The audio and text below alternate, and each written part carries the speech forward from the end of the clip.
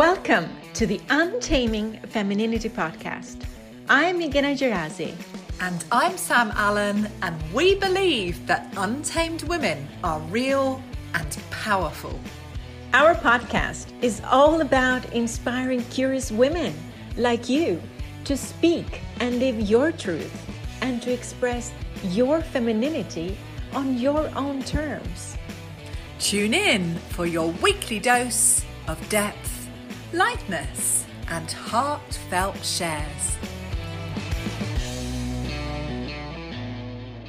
We're so happy today because we have a very special guest and very special guest to me today in our podcast.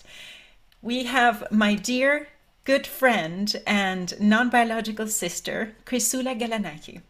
And Chrysoula, she's very highly motivated and driven by her commitment to humanitarian action. She spends long periods in missions in places in need of humanitarian aid delivery like Nigeria, Ukraine, Syria, and many more, which we are so looking forward to hear today. But first of all, welcome, Chrysoula, and thank you for being here. Hello, and thank you for the invitation. I am very happy to be here, very happy to be sharing my story with these two beautiful ladies and with my very, very good friend, Meghana. And let the journey start. Oh, I'm feeling the energy of sisterhood in the room. And I feel really privileged to be amongst you dear friends right now. And Chrysoula, I'd love to start by asking you, where did your journey of transformation begin? I'm really curious. Well, frankly speaking, it began when I met Meghana. It began in Denmark, where I finished my master's studies, and then I also spent a few years working in different NGOs. And in one of these NGOs, I also met with Meghana. And it was during this period with my master's studies and my work experience in the NGOs that the seed was planted inside my heart that I would really like to go to the field and experience helping people, be exposed to adventures, if you want, be exposed to different, not very normal situations. And that was in 2010, if I remember right? No, much earlier. That was in 2000, already in 2007, 2008. Oh, seriously? Oh, nice. Yes, because I actually arrived in Denmark for the first time in 2007. And I completed my studies in 2008 and 2009. And in the meantime, I had already started working in different workspaces, NGOs, also in the Greek embassy in Copenhagen. And slowly, and already during my master's studies, I recall, it was compulsory to do an internship. As part of our master's studies, it was compulsory. I did it at the Greek embassy in Copenhagen. However, my other colleagues at the master, like that we did the master together, they chose to do their internship in faraway places. Through their own countries, they were able to find internships in NGOs or in organizations affiliated to their countries, in postings like in Latin America or in Southeast Asia. And although I wanted very much to do this, at the same time, I was a little bit, I think I was a bit scared. Like it was in my mind a lot, but I was scared. I admit it, I was scared to do it. I don't know why, I felt very scared. So I chose the safe solution of having my internship in Copenhagen.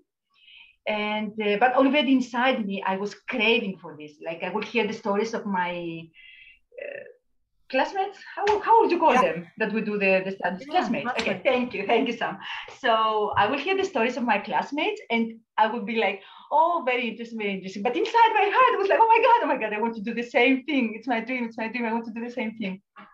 But for some time, it stayed just in my heart. And you did follow your dream. And I'm still curious, like, what was the drive, or what drew you to humanitarian work? For humanitarian work in general, I think I was always driven. So on the one hand, of course, I truly want to help people in need, but I was driven from the fact that I wanted to do it at a professional grade. So to combine work with helping people, not just doing it as a volunteer.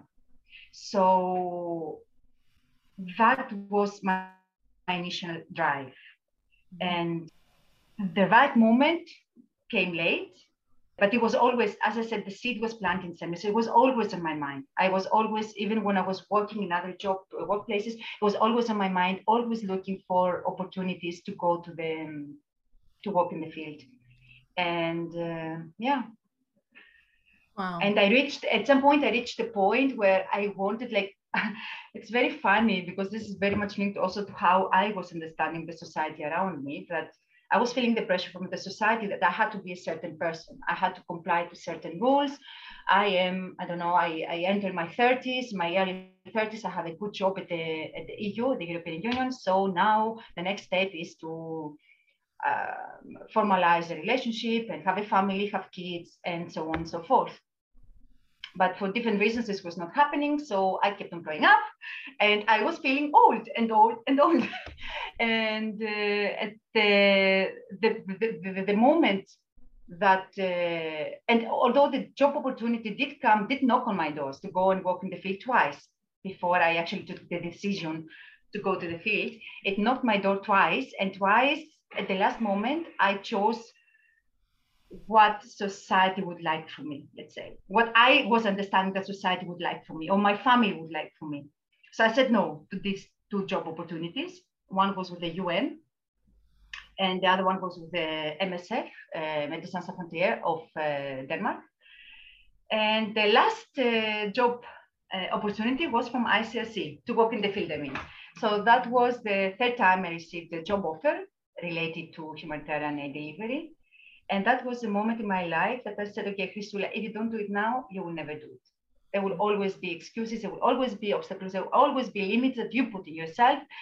If you don't do it now, you will never do it. You might as well just forget about it. Take the seed out and throw it away. So that was the moment when I started thinking like that I actually took the decision.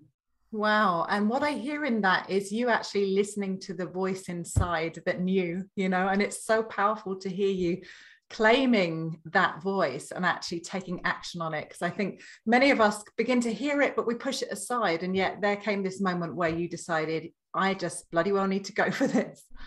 I exactly have the same moment as well when I chose to go for coaching. Either I do it now or I don't do it. Exactly. And I was, when I had the job offer, I was 36. So I started working at 37. I was feeling old.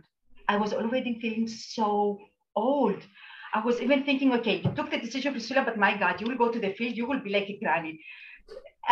That is because, again, I was putting so much value to what I thought everybody else wanted from me, to my environment, that, oh my God, at 37, you're not supposed to go to the field. You're not supposed to live a stable job, a good lifestyle, living in the Netherlands, everything beautiful, and throw it all in the bin and go for the unknown, for the unstable, for the something that can be very dangerous at times, that you don't know what you will encounter, that it might have an impact in your personal life, it might have an impact in other aspects of your life. Like everything was so unknown.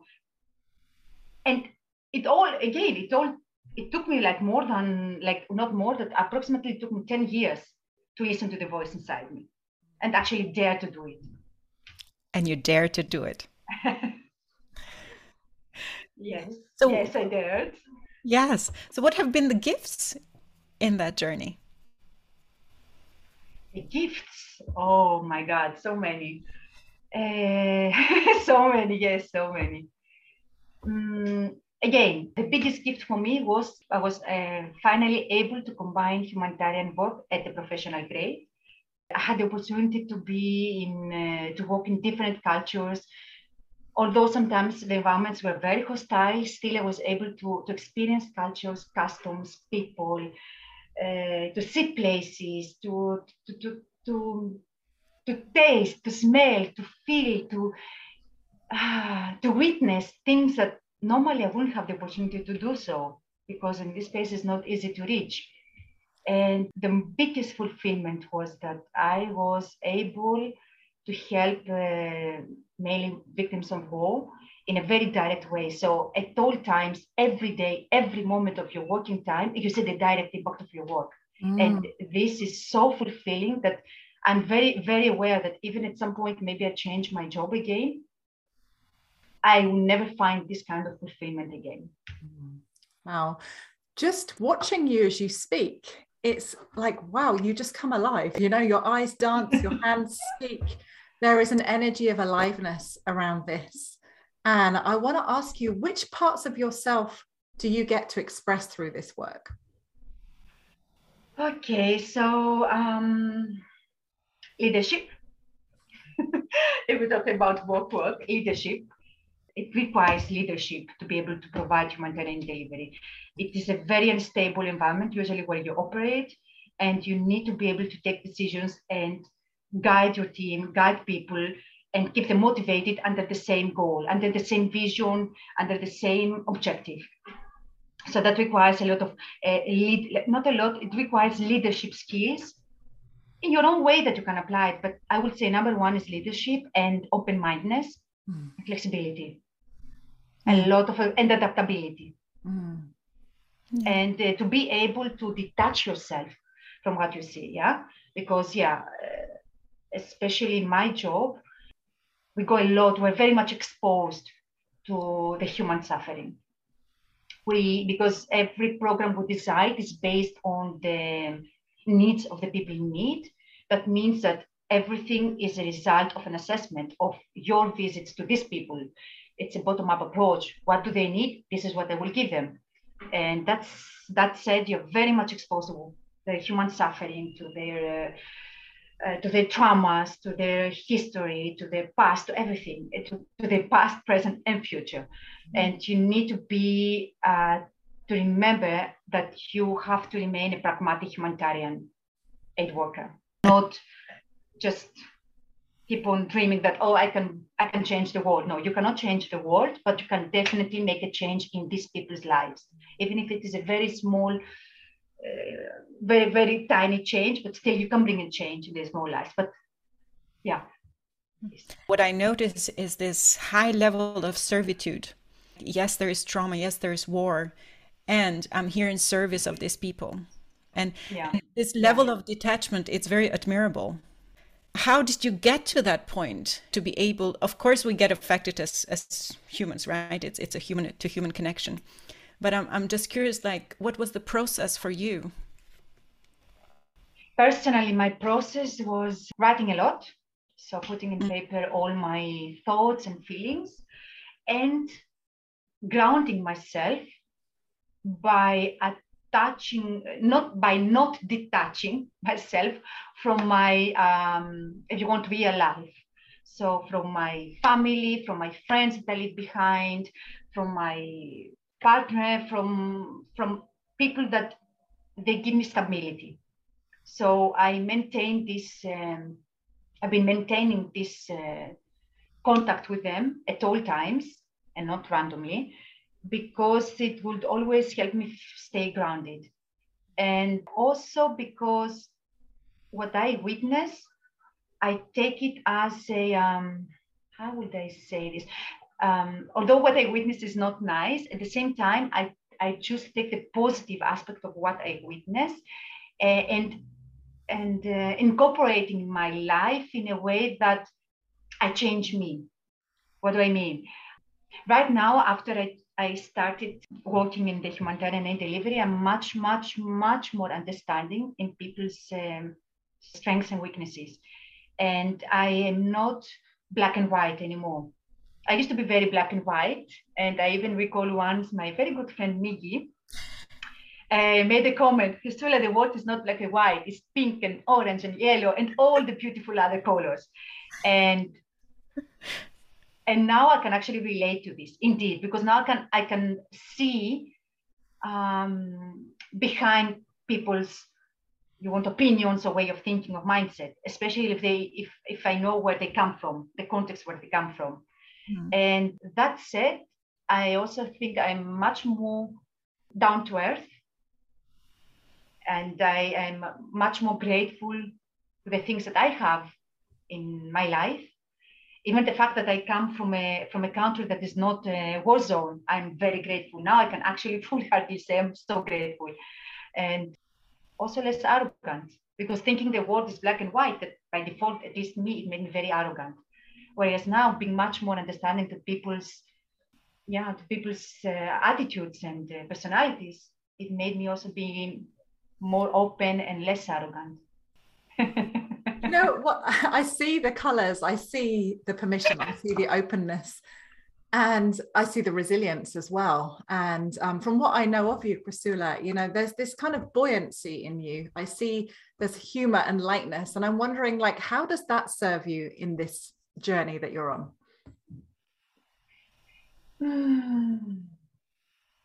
It makes me understand myself better.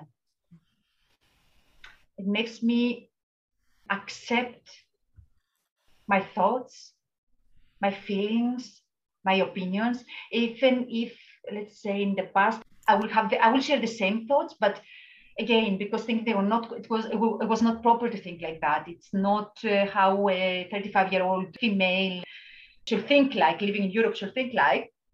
I will put it aside. I will deny it. I will be like, no, I'm not this. And then what I would actually speak out would be something different. It would be something that what I think people should hear from me, but not the real me.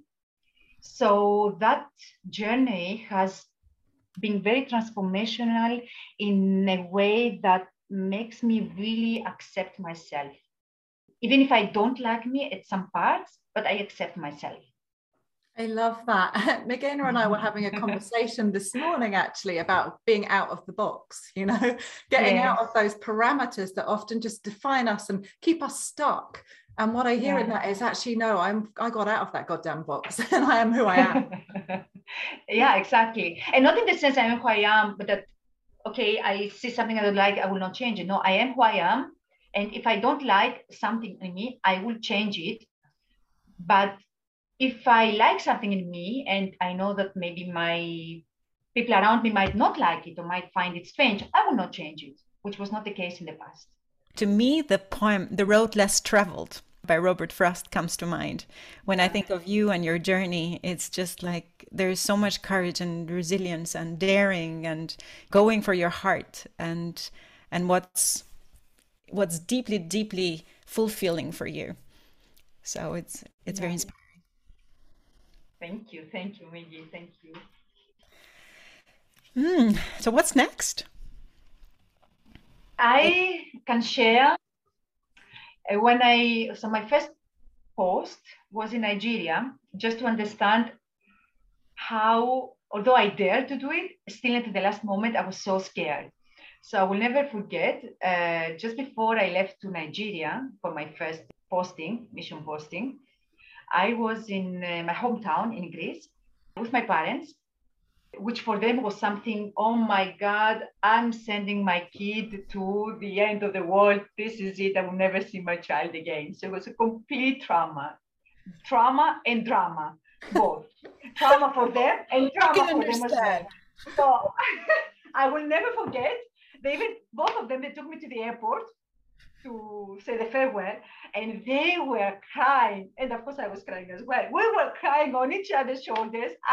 My God, so many tears, and I was just going for a mission in Nigeria, and I have to say, with ICSC where I work, everything is so well organized. You don't need to worry about anything. They are very serious with your security protocols and everything. Still, so many tears, I cannot describe it. I was ready to say to the parent, okay, go, I'm not going. I cannot do this to my parents, I cannot do this to myself. Go. They're Greek parents, my dear. Until the last moment, it was big fear. Even I remember when I arrived in Nigeria, I was very excited and at the same time so scared. I was, oh my God, why am I doing this to myself? What am I putting myself into? How did I take this decision? How did I even ever dare to take this decision?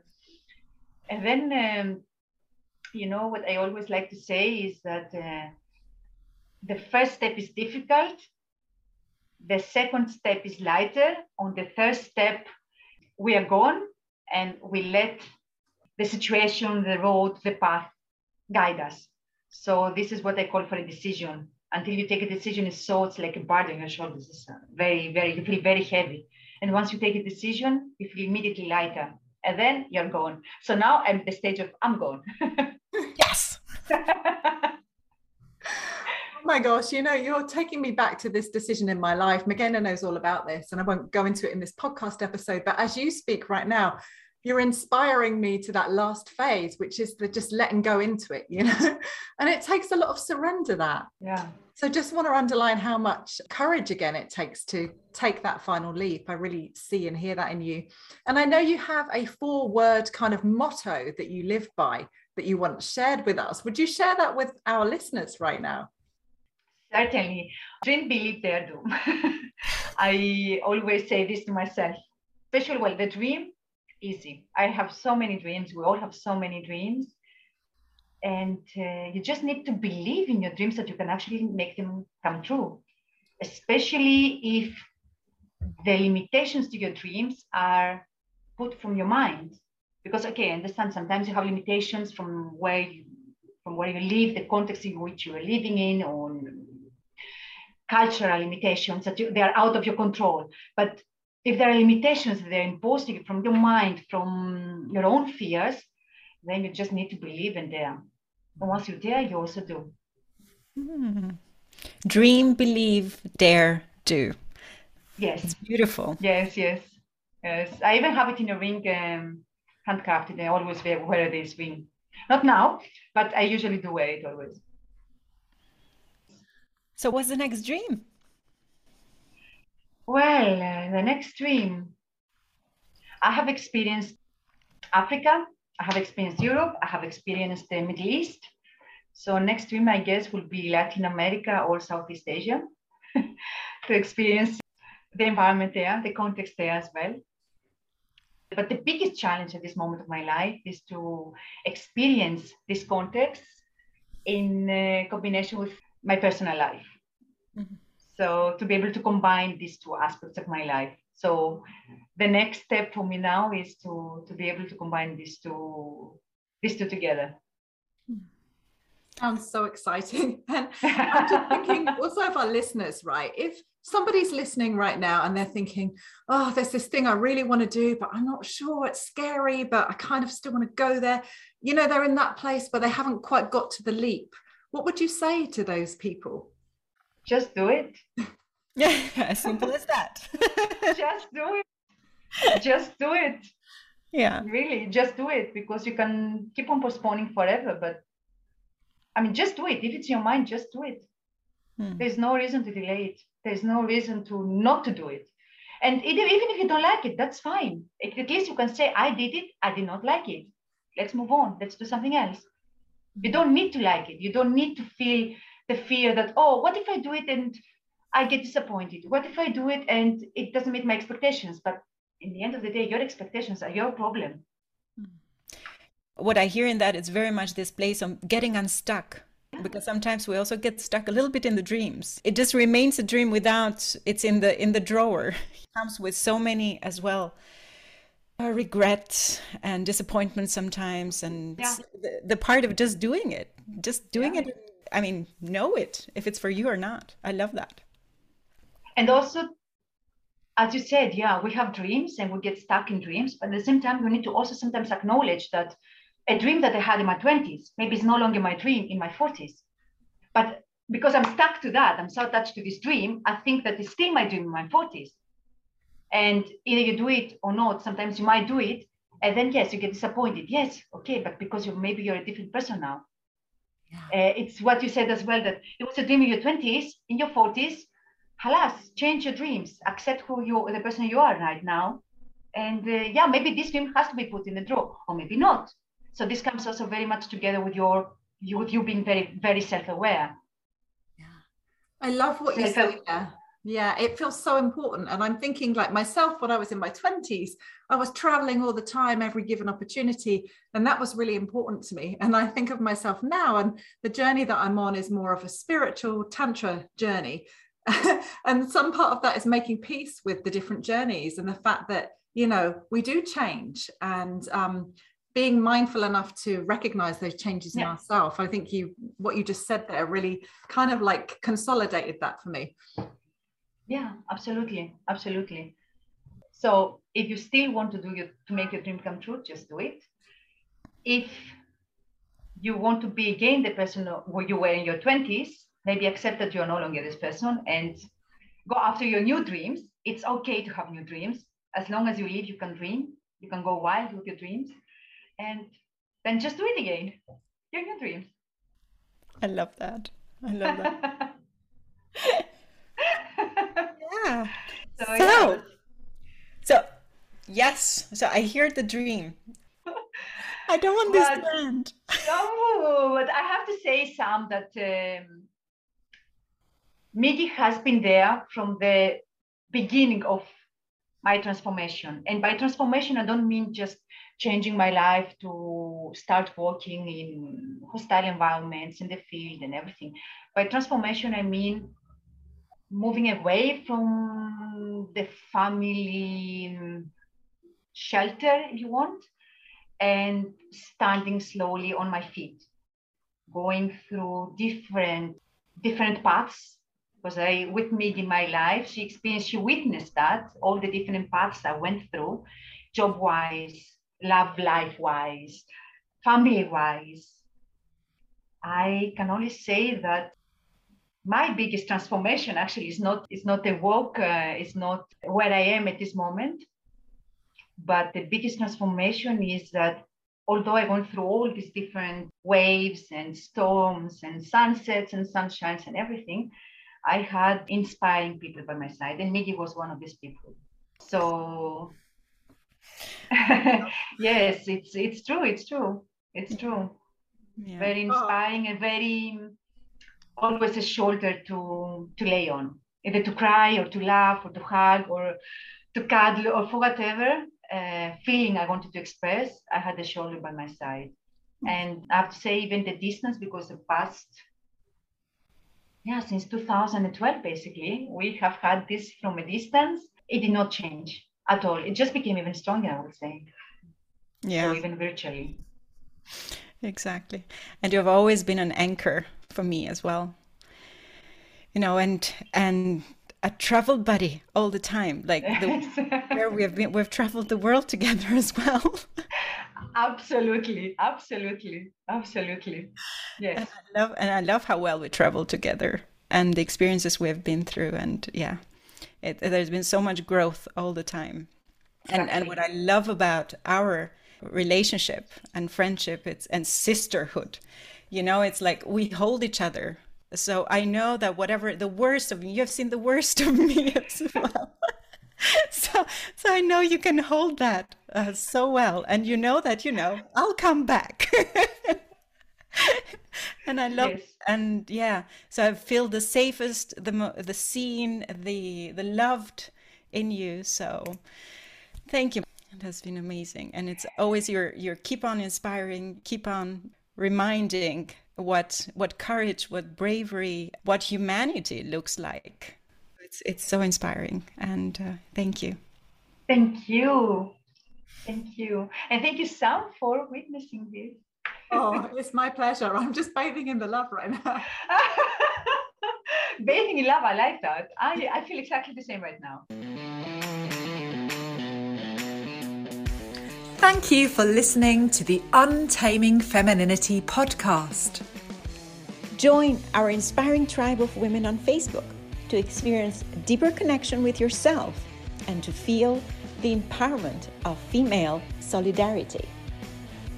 Tune in next Sunday for your weekly dose of depth, lightness, and heartfelt shares.